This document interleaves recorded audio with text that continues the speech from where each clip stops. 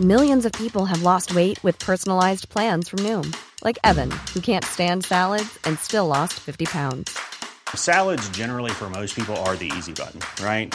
For me, that wasn't an option. I never really was a salad guy. That's just not who I am. But Noom worked for me. Get your personalized plan today at Noom.com. Real Noom user compensated to provide their story. In 4 weeks, the typical Noom user can expect to lose 1 to 2 pounds per week. Individual results may vary.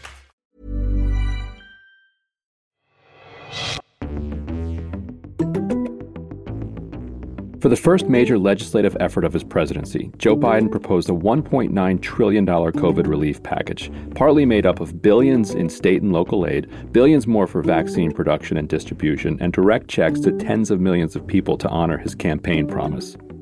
A group of Republicans countered with their own plan, suggesting he cut it down by more than 2/3. In exchange, they'd support the bill and give him the 60 votes he'd need to end a filibuster. Then something strange happened. Biden met with the Republicans, heard them out, and more or less said no. Jon Tester, a Democrat who represents Montana, said no. I don't think $1.9 trillion, even though it is a boatload of money, is too much money. Joe Manchin from West Virginia said no. If it's $1.9 trillion, so be it. Chuck Schumer, the Senate Majority Leader, said no. There's agreement, universal agreement. We must go big and bold. Democrats have no desire to relive the hell that was 2009. Back then, Republicans strung Democrats along, sometimes for months, only to ditch them at the last minute or, as they did with Obama's stimulus, make it too small to do the job effectively. And so Democrats are now embarking on a complicated multi-week parliamentary process called budget reconciliation, which is not subject to the filibuster, meaning the stimulus can be passed with a simple majority. But a lot of it will likely be tossed out by the parliamentarian, who will rule that pieces that don't have a direct impact on the deficit have to go through regular order. Besides that, the chamber only gets a few bites at reconciliation through the entire first 2 years of Biden's presidency, meaning the rest of Biden's agenda will be subject to the filibuster. The availability of reconciliation has allowed the party to dodge the question so far of what to do about the filibuster, but that won't last for long. Soon enough, unless Republicans have some sort of weird bipartisan epiphany, Democrats will face a choice. They can either keep the filibuster in place, or they can implement Biden's agenda. They can't do both. Earlier this week, we talked with Representative John Sarbanes about his legislation that would rebalance the democratic process. Without it, Democrats could soon be relegated to permanent minority status. That legislation, too, can't be done as long as the filibuster is in place. But there are serious efforts to do something about that underway. Oregon Senator Jeff Merkley has been the leading voice inside the caucus for reforming or abolishing the filibuster. It was a lonely battle a decade ago, but the effort is on the cusp of victory. And perhaps not a moment too soon. Meanwhile, a timely new book has arrived on the scene, written by Adam Gentleson, a former deputy chief of staff to Harry Reid. It's called Kill Switch: The Rise of the Modern Senate and the Crippling of American Democracy. Gentleson joins us later in the show, but first, we talk with Jeff Merkley about his push against the filibuster. Senator Merkley, welcome back to Deconstructed. Thank you. It's great to be with you. So what was the moment for you when you realized that something was off about the idea of the filibuster? Well, it's really when I came back to the Senate in 2009 when I was first elected. I'd seen the Senate operating in the 70s when I was an intern for Senator Hatfield. I worked for Congress in the 1980s. I saw the Senate function as a legislative body. Think about the fact that when Lyndon Johnson was majority leader for 6 years, he had to file cloture to close debate one time in 6 years. Mm-hmm. Harry Reid, the first 6 years, had to file cloture 400 times. That's kind of represents the decline of the Senate as a functioning legislative body. So you finally succeeded in getting Harry Reid to reform the filibuster in 2013. It only applied to nominations and it exempted Supreme Court nominations, but it was still a major step forward. And just weeks before that happened, lots of people in Washington said this will never happen. And then weeks later, it happened. What changed to make it possible? What got you from a place of people being concerned to saying, okay, we actually have 51 votes to change the rules? What happened was the complete dedication of Mitch McConnell to delay and obstruct strategy. And he was just blocking all kinds of nominations to the court, to the certainly to the executive branch positions, and really trying to hamstring the Obama administration and any ability to fill court seats. And it led to a conversation of all the senators in the old Senate chambers. Very rare thing. No staff, no reporters. Everybody bared their souls and said, this is just a dysfunctional Senate. It can't be allowed to operate like this. And the Republicans agreed and said, okay, we're going to quit being just a determined effort to block everything. And I can remember John McCain grabbing a fellow Republican senator who was about to try to launch an effort to block another nominee and saying, you can't do that. We must not do this. We're going to destroy this place. And it was only a few weeks after that Mitch McConnell issued his edict that there was going to be an absolute ban on any nominees to the D.C. Circuit Court, the second most important court in our country. And that was really the straw that broke the camel's back and caused Harry Reid to say, okay, we tried, we did everything we possibly could to work this out. But Mitch McConnell's determined to damage the courts and damage the executive branch, and that cannot stand, and we thus must change how this works. What is the fact that the Senate Democrats are willing to use reconciliation this time around to get the COVID relief bill through say about their willingness to actually reform the filibuster? Because both, create a majority only process. That reconciliation could have been used in 2009 for the stimulus, but Democrats decided against it then. So what has changed in the thinking, and what can we learn from that about where they stand when it comes to the filibuster? Well, reconciliation initially had a very limited role, and that was it could be used to decrease the deficit. So a special bypass of the filibuster to decrease the deficit. Then what happened was that when Trent Lott was majority leader, he brought in a new parliamentarian who ruled that you could also do tax cuts that increase the deficit in reconciliation, paving the way for the 2001 tax cuts. The Democrats changed the law back. It was the Conrad rule when Conrad was head of the Budget Committee. And then the Republicans got in power and they changed the rule again to prepare the way for the 2017 tax breaks for the rich. And so we've watched reconciliation be used for basically raiding the national treasury to give more money to the richest Americans.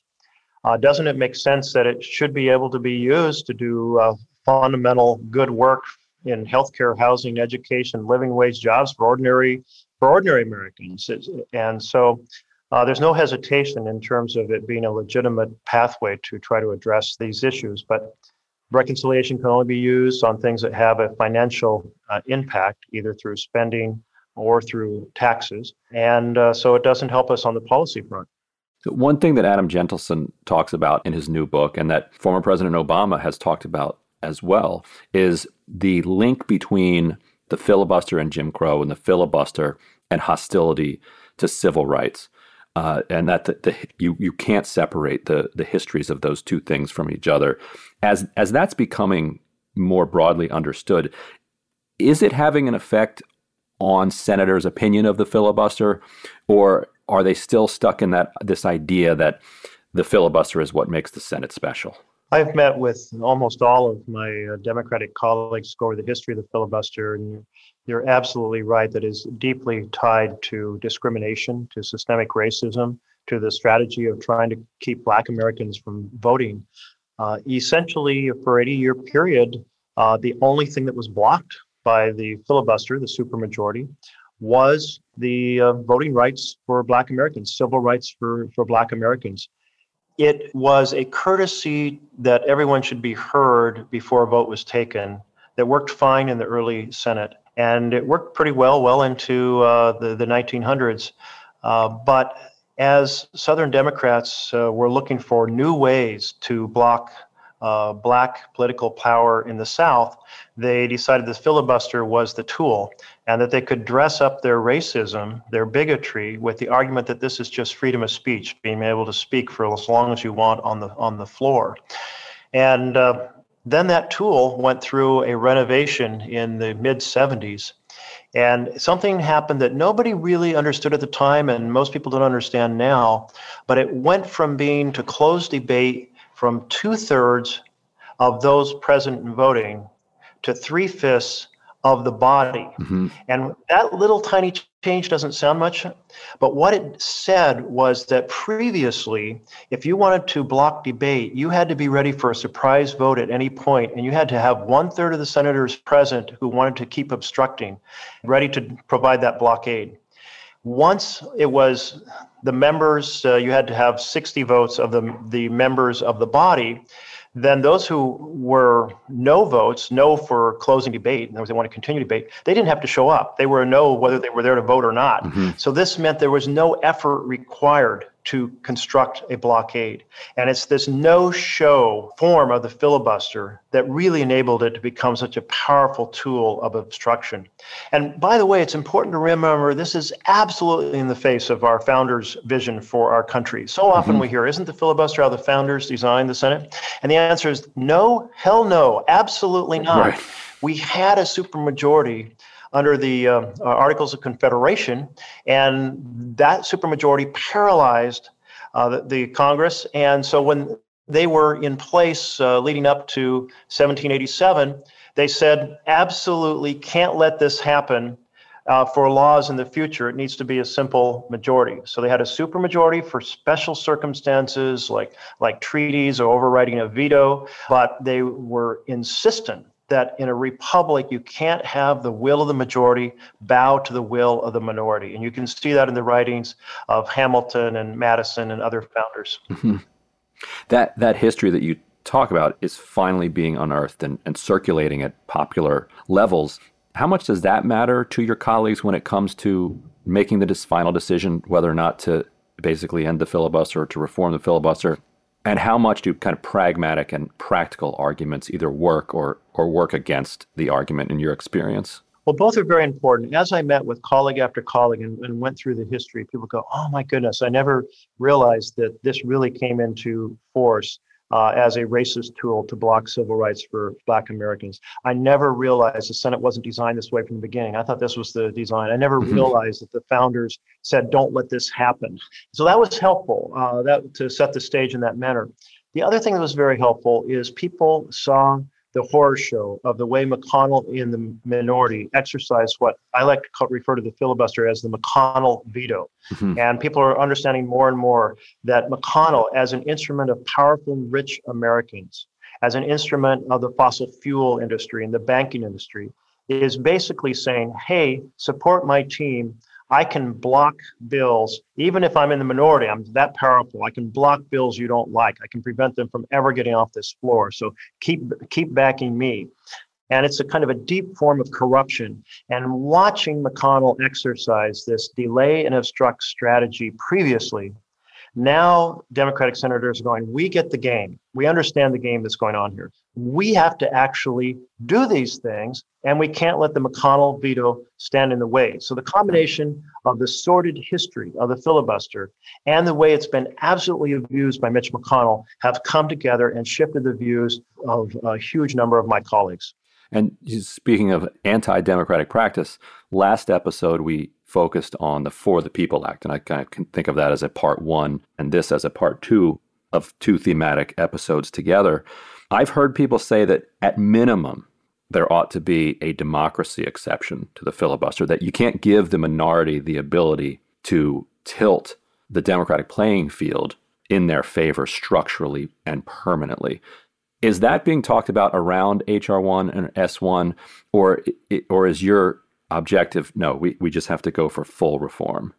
So there's many potential pathways, and they're all being talked about. And to your point, we have a responsibility to defend the integrity of the voting system. It is the foundation of our republic. We take an oath to the Constitution, and gerrymandering and voter suppression and dark money have done incredible damage to the credibility of the system. Before the 1975 revision, if you wanted to block a bill, you had to actually show up. You had to speak. You had to talk. and the imbalance that was created by the change where you have now the no-show filibuster. If you really believe in the filibuster, let's return it to the talking filibuster, where those who want to obstruct through additional speech get to do so, but they are going to have to be there. And we're going to have an old-fashioned multi-week battle in an effort to say how important this is. And hopefully during that battle, the American people will say, what is this? The Republican Party is trying to perpetuate gerrymandering. They're trying to perpetuate dark money. They're trying to particularly destroy our ability to vote. And so that there will be a cost to having that public ballot in time and in terms of the debate with the public. And hopefully we would come out on top and make it to a simple majority vote in the end. The real exhibit A of everything you're talking about is Georgia, both when it comes to voting rights and what the possibility of voting rights can do for the electorate, and also the Republican response. They are very busy right now writing all sorts of rules that are basically trying to eliminate mail voting in Georgia so that they can continue with minority rule down there. The way that Democrats ended up winning in Georgia and taking over the Senate was really by promising these $2,000 checks. McConnell is obstructing this. He's only offering $600. Elect us, we'll do the full $2,000. You now have Democrats who are saying, well, okay, we'll do that, but we're going to significantly narrow who we give the checks to, which strikes me as breaking that campaign promise. I want to get your take on that too. And could you support a bill that ends up breaking that campaign promise in the end? And what would be the repercussions if that's how Democrats launch Biden's presidency? Listen, I understand why President Biden is reaching out, trying to find compromise on the $1.9 trillion. And he floated this trial balloon about changing the target audience for the direct payments. And as you've described, I would advise him, if he were to ask me, that is not the place to compromise.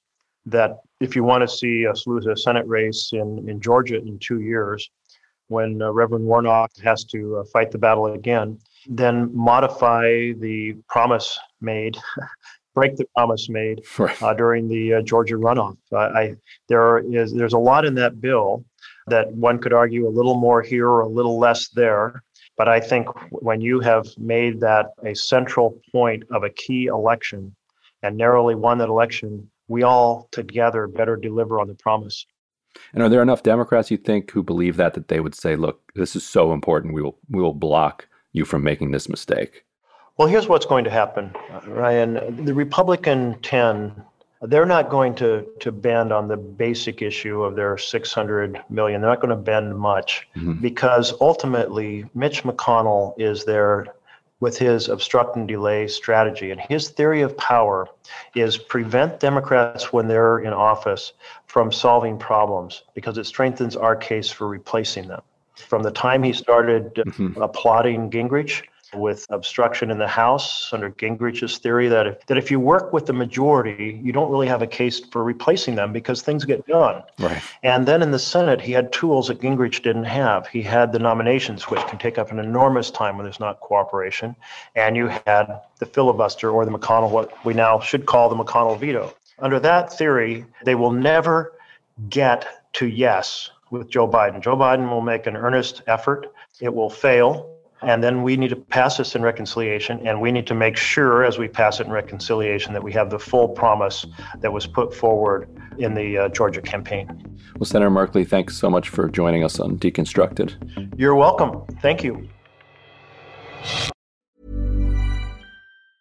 If you thought the only way to get a more defined jawline with natural-looking results was through surgery, think again. Juvederm Volux XC is a non-surgical injectable gel filler that improves moderate to severe loss of jawline definition and can help you achieve natural-looking results with little downtime. Even better, this improved definition lasts up to 1 year with optimal treatment. No maintenance required. Improve jawline definition for a smooth, sculpted look with Juvederm Volux XC. For important safety information and to find a licensed specialist, visit Juvederm.com. That's Juvederm.com. Not for people with severe allergic reactions, allergies to lidocaine, or the proteins used in Juvederm. Common side effects include injection site redness, swelling, pain, tenderness, firmness, lumps, bumps, bruising, discoloration, or itching. There's a risk of unintentional injection into a blood vessel, which can cause vision abnormalities, blindness, stroke, temporary scabs, or scarring. Talk to a licensed specialist specialist to find out if it's right for you. I'm Sandra, and I'm just the professional your small business was looking for. But you didn't hire me because you didn't use LinkedIn Jobs. LinkedIn has professionals you can't find anywhere else, including those who aren't actively looking for a new job, but might be open to the perfect role, like me. In a given month, over 70% of LinkedIn users don't visit other leading job sites. So if you're not looking on LinkedIn, you'll miss out on great candidates like Sandra. Start hiring professionals like a professional. Post your free job on linkedin.com/people today.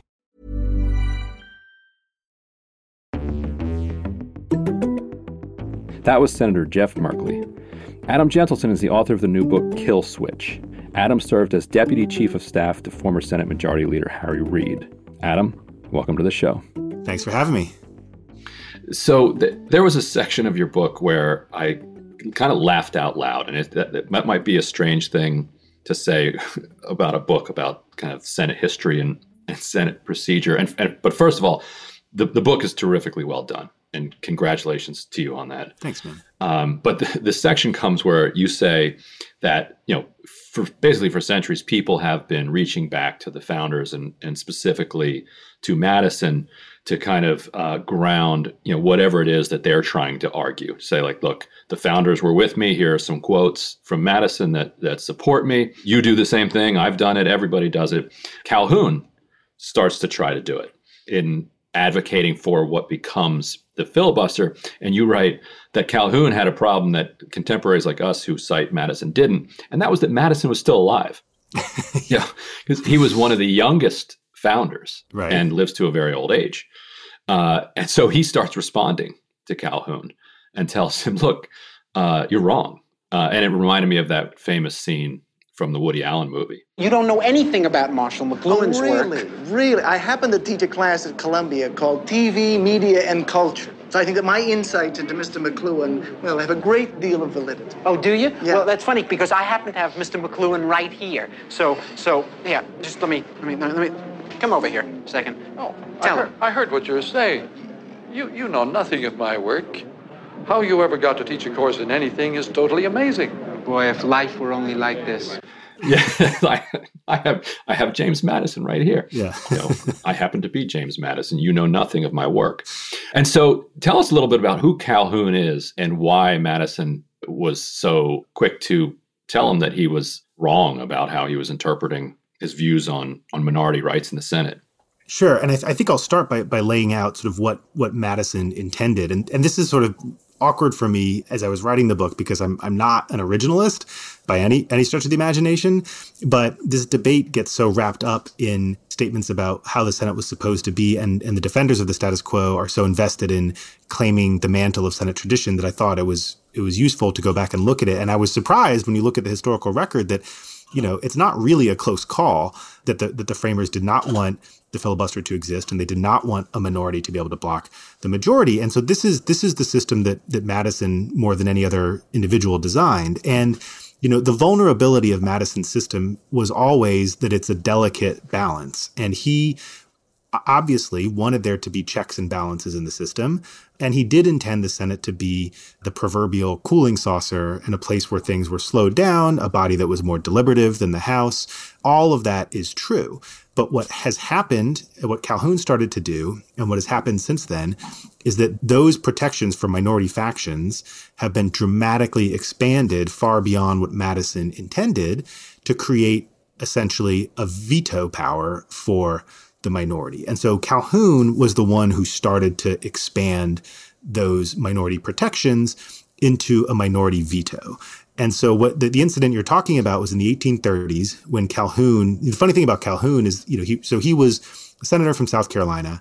He was sort of the principal defender of slavery in the Senate. He was a virulent racist. At the time when abolition was starting to take hold, this is not exactly an enlightened state in America, but there was still an emerging consensus that slavery is not good, even if for the only reason that it's bad for white people and teaches them bad lessons. Calhoun takes it upon himself to turn that around and argue that slavery is unabashedly good. He gives a speech on the Senate floor calling it a positive good, rejecting all arguments against it. But the problem that Calhoun has at this point in history is that he represents a minority, and slave owners represent a minority in Congress. So he desperately needs to increase the power of a numerical minority in the Senate. And so he starts expanding Madison's protections for minority factions into a veto. He does this by arguing for the idea of nullification, which led to the Civil War. And that was the argument Madison responded to. And Madison basically said, look, I think that there should be a role for the minority in the process. They should be able to state their views. They should be able to influence the process. But I resoundingly reject the idea that they should be able to stop the majority from doing what the majority wants to do.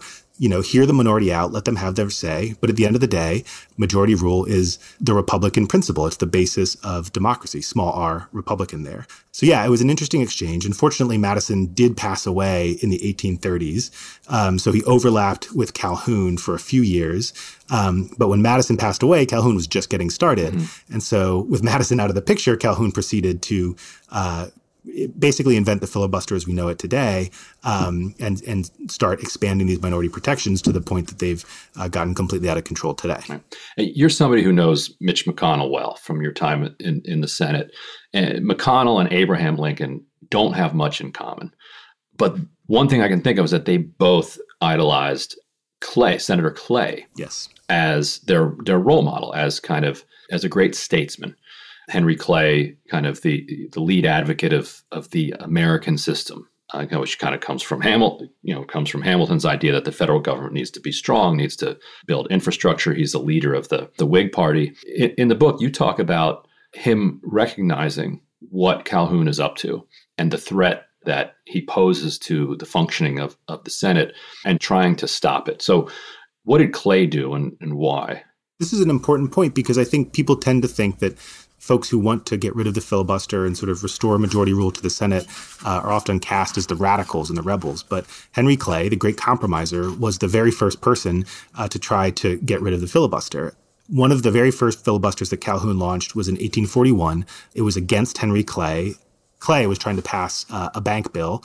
This was during the debates of the establishing a bank of the United States, and Calhoun opposed it. This was, it wasn't about slavery, but it was really about slavery, right, just as sort of most major issues were at the time. Right, because the planter class didn't want to lose power. Exactly, and the bank would have been a shift to the northern industrial, capital-based economy, and Calhoun opposed it, because it was going to lead to the end of slavery in his mind, and he was probably right about that. And so he launched what is often recognized as one of the first modern filibusters, the sort of filibusters we'd recognize it today. There were sort of isolated incidents of obstruction before this, but this was Calhoun taking obstruction and marrying it to the idea of minority rights and protections for minority factions and their right to unlimited speech and all the stuff that we hear about from today, often from McConnell himself. And Clay was horrified. He did not think that this was the purpose of the Senate. He thought that what was happening was debate for the sake of obstruction, not debate for the sake of persuasion. Mm-hmm. And he moved to essentially what we would describe today as go nuclear. The Senate originally, it was not intended to have the filibuster, as we've discussed. And one of the ways we know that is that it had a rule in the original Senate that would allow a majority to vote to cut off debate and essentially end a filibuster. This rule was eliminated in 1806 because it was never being used. Obstruction wasn't a major problem in the Senate at the time. But here in the 1840s, obstruction had become a problem.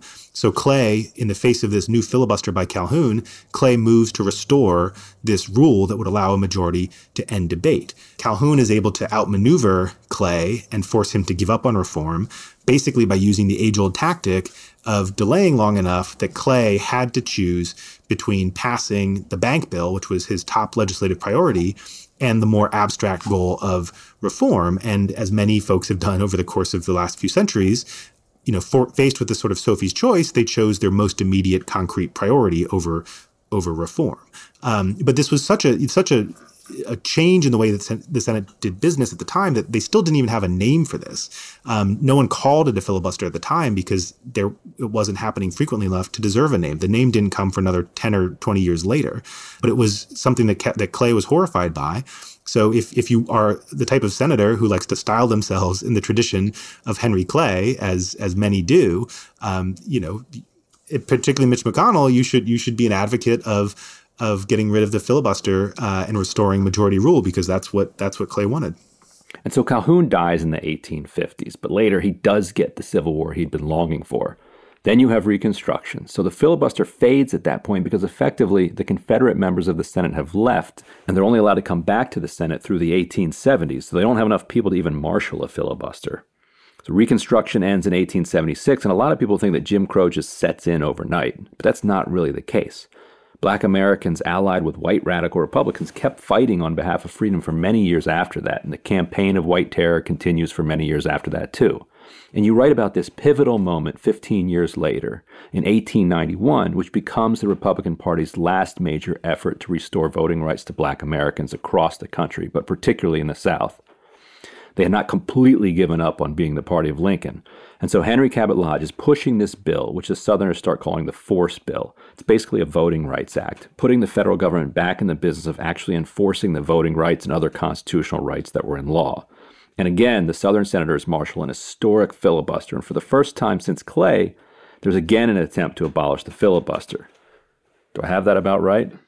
Yeah, that's about right. I mean, there were some attempts in the intervening years, but what's notable about this one is that this is one time where we actually had a recorded vote, so we could see that there was a majority of the Senate in favor of essentially abolishing the filibuster, and a majority in favor of passing this bill to end poll taxes, and restore voting rights or give voting rights to Black Americans in the South. And once again, it wasn't like the radicals pushing this. It was Henry Cabot Lodge. It's like a scion of the Northeastern establishment, backed by Nelson Aldrich from Rhode Island, who is the senator who went on to establish the Federal Reserve. And it's the two of them, it's Aldrich and Lodge, leading this effort to reform the Senate, because once again, they just were appalled at the use of obstruction that was going on here. And you write about how they felt that they had won. And what's so fascinating about Senate history is how so much can hinge on just a few kind of very tactical blunders. Like on Friday, they locked it down, and then they went home to celebrate. Yeah. While the obstructionists organized, rushed back, basically, called a vote, and the Cabot Lodge side wasn't ready, and ends up snatching defeat from the jaws of victory. Yeah, like you said, the Friday before, they had the votes, they started bragging about it, and they let some of their members leave town.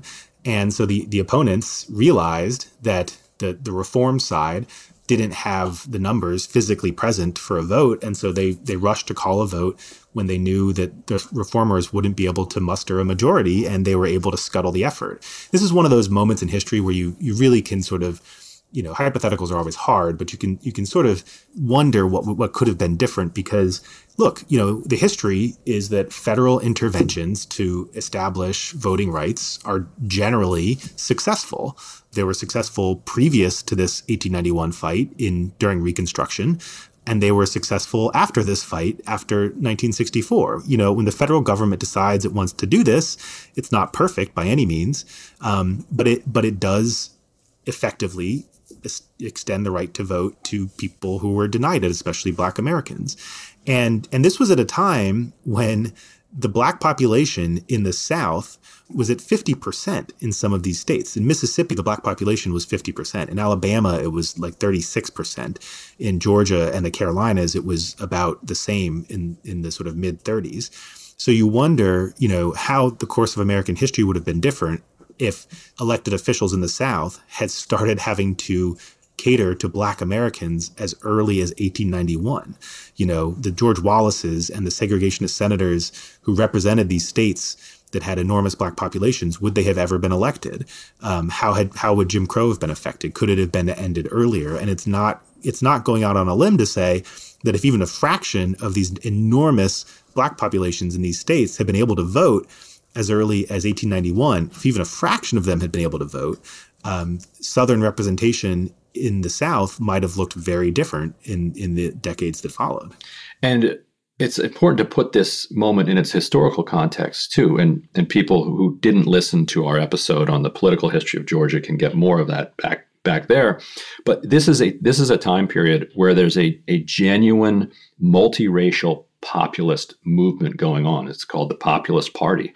And it starts out, led by this Georgian congressman named Tom Watson, as this effort to bring together former slaves and white working class, poor whites in the South to say, look, your common enemy is this person.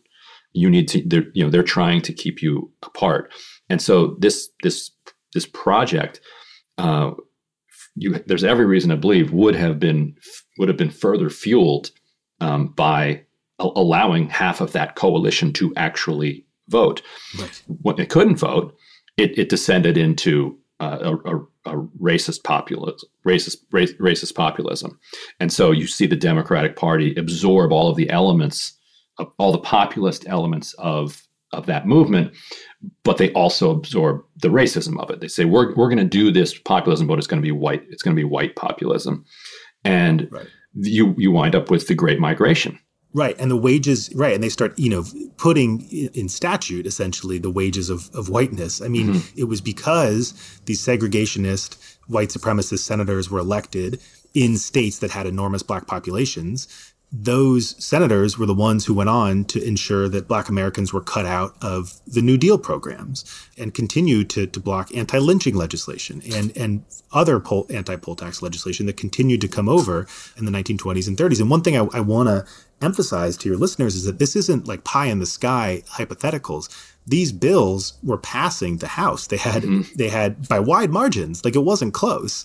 You had broad consensus in favor of anti-poll tax bills, of anti-lynching legislation, and even starting in the 1940s, legislation to end workplace discrimination. They passed the House by wide margins. They came over to the Senate, where they appeared to have the support of a majority of senators, and they had presidents of both parties ready to sign them. So, it was only because Southern senators who represented these states with enormous black populations that couldn't vote innovated new ways.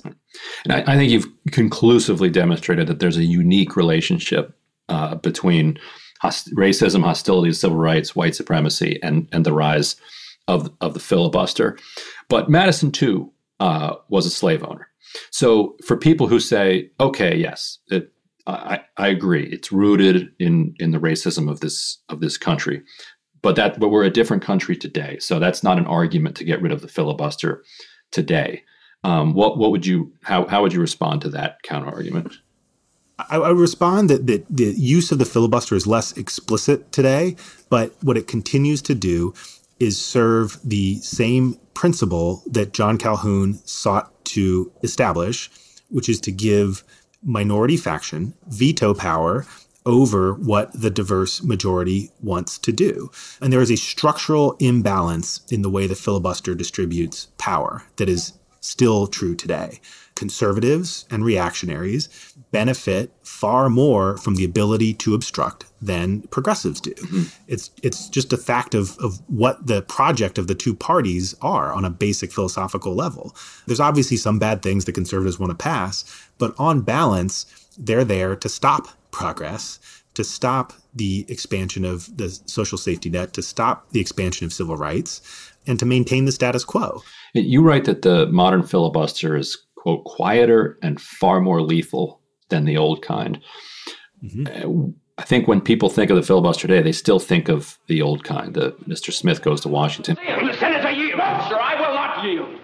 Even Rand Paul or Bernie Sanders on the Senate floor, just speaking forever. Ted Cruz. When Americans tried it, they discovered they did not like green eggs and ham, and they did not like Obamacare either. They did not like Obamacare in a box with a fox, in a house, or with a mouse. But what do you mean by the distinction between the old filibuster and today's filibuster, how we get there? The main distinction is that you don't have to do anything to implement the filibuster today. All you have to do is send an email. Actually, I should correct that. You do have to do one thing, which is to send an email. But you certainly don't have to stand on the Senate floor. And you certainly don't have to hold the floor for hours and hours. And then on top of that, not only is it easier to use, it's much more powerful because, in the old days, you had to go to the floor and you had to hold the floor, speak at length, and physically occupy the floor to delay the bill. And even if you did all that, the best you could do was delay the bill for a certain amount of time. Eventually, you had to stop talking, right? Even if you coordinated with some allies, eventually this had to come to an end. For the simple reason that they were unable to raise the threshold for passage. The Senate was a majority vote institution for the first 200 years of its existence. And so once the filibusters in the old days stopped talking, the bill would come up for a majority vote. and pass or fail on that basis. Today, not only do you not have to talk, but what you can do by just sending that email is raise the number of votes that it takes to pass the bill from a simple majority to 60 votes. And we've come to accept this idea that things need 60 votes in the Senate as normal, but this is a very recent phenomenon. It didn't used to be this way. Everything you think of when you think of Senate history in terms of the great legislation that it passed, like Medicare, Great Society, the great compromises of the golden age in the 19th century, all of these things passed in a Senate where you just needed a majority to pass bills. Even well into the Bush administration. You go back and look at votes, you see, it passed 52 to 48. And you're like, what?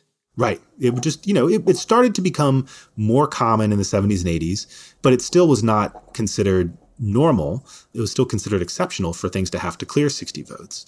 So the reason the filibuster today is both easier to use and more powerful is that all you got to do to implement it is send an email.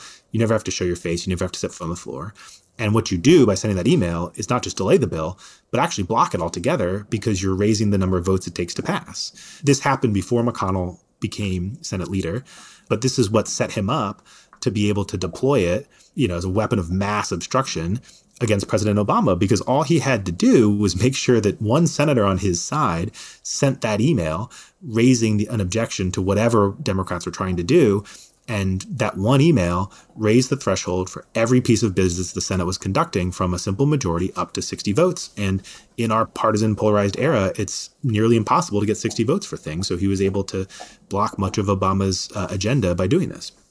The other main argument you hear, and you touched on this briefly, but the main argument you hear is, well, it's going to come back to bite Democrats if they do this. And it's certainly true that Democrats are trying to build things, Republicans are trying to block things.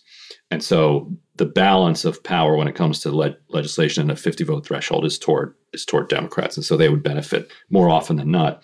But what if you say, okay, Republicans come in and the first thing they do is they want to abolish all mail-in voting, or they want to do national voter ID. Basically, they want to take everything they've learned about voter suppression for the last 20 years, things that had been stopped by courts before they held a supermajority on the Supreme Court, and jam it through on a party line vote and lock in a permanent minority status. What's the argument for that they would just do it? They're going to do that no matter what?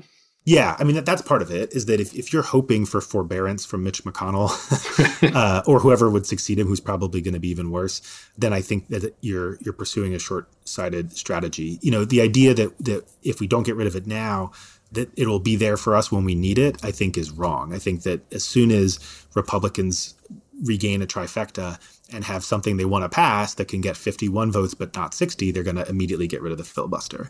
They didn't do it under Trump on legislation because they didn't want to have to pass a lot of the stuff Trump was trying to make them pass. They got their tax cuts, through reconciliation, which is an end run around the filibuster, so that passed the majority vote. They tried to repeal Obamacare also on a majority vote. So the filibuster, they did that through reconciliation too. So the filibuster was no use to Democrats in trying to block it. They failed. After that, after they got their tax cuts, they were happy. They nuked the filibuster for Supreme Court justices to get Gorsuch and Kavanaugh confirmed. So they got their tax cuts, they got their judges, they were happy. I think that they will get rid of it the next time they're in power. Our time in power, we need to use to get as much done as we possibly can. And the other thing that I think is important, this is a little fluffier, but it's really hard to take things away once they're in place. A friend of mine described this as progressive policies as a one-way ratchet. Once you ratchet it up a little bit, it's really hard to get it down. It's generally politically unpopular to do it. It was, the politics of undoing Obamacare were horrendous, and that's essentially what blocked Republicans from doing it. So, I don't think Republicans look at that effort to repeal Obamacare, which took 8 months out of political capital and just completely squandered it, and think that that's a good thing to repeat. I think, Democrats should use their power aggressively, pass things they want to pass, try to reform the system as much as they can while they have power, because Republicans are simply going to get rid of the filibuster and do whatever they want when they have power back. So in your chapter on the 1970s, you talk a lot about North Carolina Senator Jesse Helms, who presents a really interesting contradiction for senators who think of the filibuster as part of the essence of the Senate. You note that he was the chamber's master of the filibuster, but also that he's not really honored anywhere in the building. And it's not a high bar to get honored there. Calhoun has two portraits in prominent places. In fact, some of the photos of that insurrectionist running through the halls of Congress with the Confederate flag, you see Calhoun in the background of them. And so Calhoun gets honored, but not Jesse Helms, the master of the filibuster from the 70s. So why is that? Right. Dixiecrat Strom Thurmond, a contemporary of Helms, has a room named after him. Being a horrible racist, Richard Russell, who stated... Building. Yeah, he's got a building named after him. These guys were avowed white supremacists. They described themselves as that in their own words, and they were honored. But Helms was not. I think the reason is that what the other guys did, what Russell and Thurmond and Calhoun all did successfully, was they cloaked their white supremacy in the institutional myths and legends of the Senate. And Helms did not. Helms reveled in sort of tweaking the institution and sticking a thumb in the eye of its self-seriousness. And so I think it's his failure to sort of engage in the self-mythologizing of the Senate that has caused him to be sort of erased from the institutional memory of the chamber, because he really should be recognized because he did more to change. And I'm not saying honored. He was a very bad senator he was personally racist. He filibustered the Martin Luther King Jr. holiday in the 80s, many other things in addition to that. But he changed the Senate and influenced it more than any other senator of his era. What he did was he pioneered what we would now associate with sort of the Ted Cruz wing of the party of forcing politically difficult votes and then taking those votes and feeding them into a grassroots fundraising machine. Helms was the first person, I think, a lot of the emails that clog our inbox today can be traced back to Jesse Helms. He wasn't doing it through email in the 1970s. He was doing it through what was called direct mail, which is literally, mailing somebody a postcard and asking them to put $5 in cash in an envelope and send it back to you. He was the first senator to use this system. Richard Viguerie, who's sort of a famous Republican consultant who worked for Goldwater and then Reagan, built this system for Helms. And Helms would take these votes and feed them into Viguerie's system. And he would use this very dark Gothic language, heavily laden with racism, to say, liberals are taking over the country. They're destroying America. Black radical activists like Jesse Jackson are running the country. Send us $5 immediately so that we can stop it.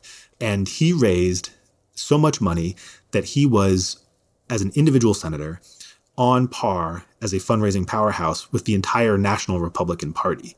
And he used this influence to start handpicking senators in other races, the same way that you see sort of the Tea Party movement doing today. And he became deeply influential both in the chamber of using these obstructionist tactics and forcing these bad votes, and in shaping our larger political system. I in that chapter, I talk about Ted Cruz sort of single-handedly forcing a government shutdown working with his colleagues in the House to do this in 2013. And I think that sort of inside-outside strategy that they deployed was modeled on Jesse Helms. And so you were heavily involved with Reed's decision to quote unquote go nuclear, or what you guys were calling the constitutional option back in 2013. Do you think it's going to happen this time around? Do you see the same conditions in place to now remove the filibuster for legislation? Yes, I do. I think it is going to happen, unless there's some spontaneous outburst of bipartisanship. Which I don't think is going to happen. But I think it's going to happen for the same reason that it happened in 2013, which is that, people look back and think that, we had this, a bunch of senators clamoring for reform in 2013. That's not the case. Most of the caucus was reluctant to do it. Reed himself was on the record being opposed to the nuclear option for years. And it took 5 years of Republican obstruction under Obama for them to come around. I don't think it'll take that long this time, but the same conditions prevail, which is that senators are going to try to get stuff done through the other means with the filibuster in place. It's not going to happen. And they're basically going to face a choice between essentially giving up on their agenda or reforming the filibuster to get things done. And I'm well aware of the statements that Senator Manchin, Senator Sinema, and others have made. I'm happy to start this process, but I'm not going to bust the Byrd rule. I'm not going to basically get rid of the filibuster. We are going to work in a bipartisan way. But the same stuff was happening in 2013. You had many senators saying they would never do it. You had Reid saying he would never do it. And, circumstances change. And I think that Manchin and Sinema, for better or for worse, genuinely believe that they can sort of facilitate a return to bipartisanship. But I think we're rapidly seeing that's not going to happen. And, look, if this was about Medicare for all or the Green New Deal, do I think that Manchin and Sinema would happily stand in the way? Absolutely. But what's going to become evident over the coming months is that they're not standing in the way of Medicare for all and the Green New Deal. They're standing in the way of the Biden agenda and this basic success or failure of the Biden administration. Kyrsten Sinema's Arizona colleague, Mark Kelly, is up for reelection again in 2022. If he wants to get reelected, Democrats are going to need to pass things and do more than they can do through reconciliation. So at the end of the day, I don't think that Joe Manchin and Kyrsten Sinema are going to go to Mark Kelly and every other Democrat who's up in 2022 and to Joe Biden and say, sorry, we just have to sit here and stare at each other and not get anything done for 2 years because we have this deep commitment to this Jim Crow relic. I just don't think that that's going to happen. It will take time for those conditions to build, but not that long. I think we're talking a matter of months before it really the pressure gets intense. Right. The timeline is really important here because, my understanding is that for, HR1 and S1 to be able to go into effect, this is the For the People Act that we've talked about before, go into effect for the 2022 election to get in the way of some of the gerrymandering efforts that are going to be flowing, once all of the census numbers are out. It kind of needs to be done by, say, April. It needs to be enacted into law. April is not a hard deadline, but you can't do it, obviously, in the summer of 2022 and expect it to be implemented in time for the next election. So do you think the timeline around the filibuster and the timeline for the necessity of that reform is going to line up? I hope so. I think in the sort of life cycle of Congress, the summer is sort of the unofficial deadline for this stuff. I think that enough people have memories of the summer of 2009 of, going home for the Congress's month-long August recess in the summer of 2009 with Obamacare unfinished and having the Tea Party rise up out of nowhere and just completely change the political dynamics and basically destroy all of Democrats' political capital that they could never really claw back. So I think that, we're going to go through the reconciliation process in the next few weeks and months. That's good. I'm glad they're doing that. I have reservations about the process, but it's fine to use as a stopgap. But I think that fewer things will get done in reconciliation than people expect. I think a lot of things will not comply with its very restrictive rules. So once you're done with reconciliation, say end of March, April, something like that, you're going to be staring at a pile of stuff that has to get done, must pass bills, maybe not for Joe Manchin, like maybe Manchin doesn't care if DC statehood or civil rights bills don't pass, but Biden cares. Biden cannot let these things go. And so by late spring, early summer, you're going to have a pile of must-pass legislation that's not going anywhere. And senators are going to face a choice between reforming the rules and giving up essentially on the Biden administration, a few months in. And, look, if, like I said, if what was at stake here were sort of, lefty priorities, which I personally believe in, I wouldn't have much faith that they were going to do it. Right. But because it's the basic success of the Biden administration, I think they're going to have to do it. And once that starts to come into view and the necessity of getting it done to pass anything starts to sort of settle in with senators, then you sort of enter this phase where it's like there's a YOLO aspect to it, which is like, if we're going to do it, and then pass a ton of stuff. And pass the stuff that's really going to matter when it comes to elections and trying to tilt this playing field back towards closer to even instead of being, dramatically favoring Republicans. So, the political reality of it starts to set in, and I think the incentives take hold pretty strongly. We'll see. So the book is called Kill Switch, The Rise of the Modern Senate and the Crippling of American Democracy. I've read a decent number of books by former Hill staff, and most of them are not any good. Well, they're useful for like tidbits that you can incorporate in pieces or in my own book, but this is a very good and readable book. Thanks, man. I appreciate that. Well, I was thinking about yours as I was writing it, so I wanted it to be there you go, readable and fun like yours. Cool. Well, that's nice of you to say. Adam Gentleson, thanks for joining us on Deconstructed. Thanks, Ryan. It's great to be here.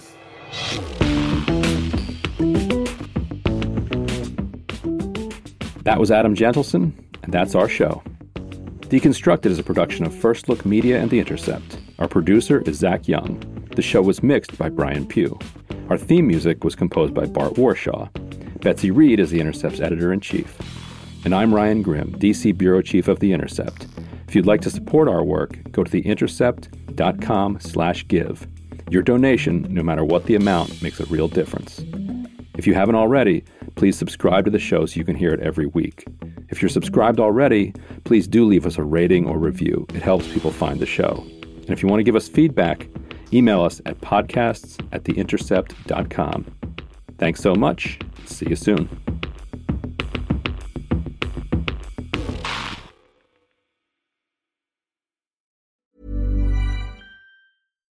Here's a cool fact. A crocodile can't stick out its tongue. Another cool fact, you can get short-term health insurance for a month or just under a year in some states. United Healthcare short-term insurance plans are designed for people who are between jobs, coming off their parents' plan, or turning a side hustle into a full-time gig. Underwritten by Golden Rule Insurance Company, they offer flexible, budget-friendly coverage with access to a nationwide network of doctors and hospitals. Get more cool facts about United Healthcare short-term plans at uh1.com. Hi, I'm Daniel, founder of Pretty Litter. Cats and cat owners deserve better than any old-fashioned litter. That's why I teamed up with scientists and veterinarians to create Pretty Litter. Its innovative crystal formula has superior odor control and weighs up to 80% less than clay litter. Pretty Litter even monitors health by changing colors to help detect early signs of potential illness. It's the world's smartest kitty litter. Go to prettylitter.com and use code ACAST for 20% off your first order and a free cat toy. Terms and conditions apply. See site for details. Normally, being a little extra might be a bit much, but not when it comes to healthcare. That's why United Healthcare's Health Protector Guard fixed indemnity insurance plans, underwritten by Golden Rule Insurance Company, supplement your primary plan so you manage out-of-pocket costs. Learn more at uh1.com.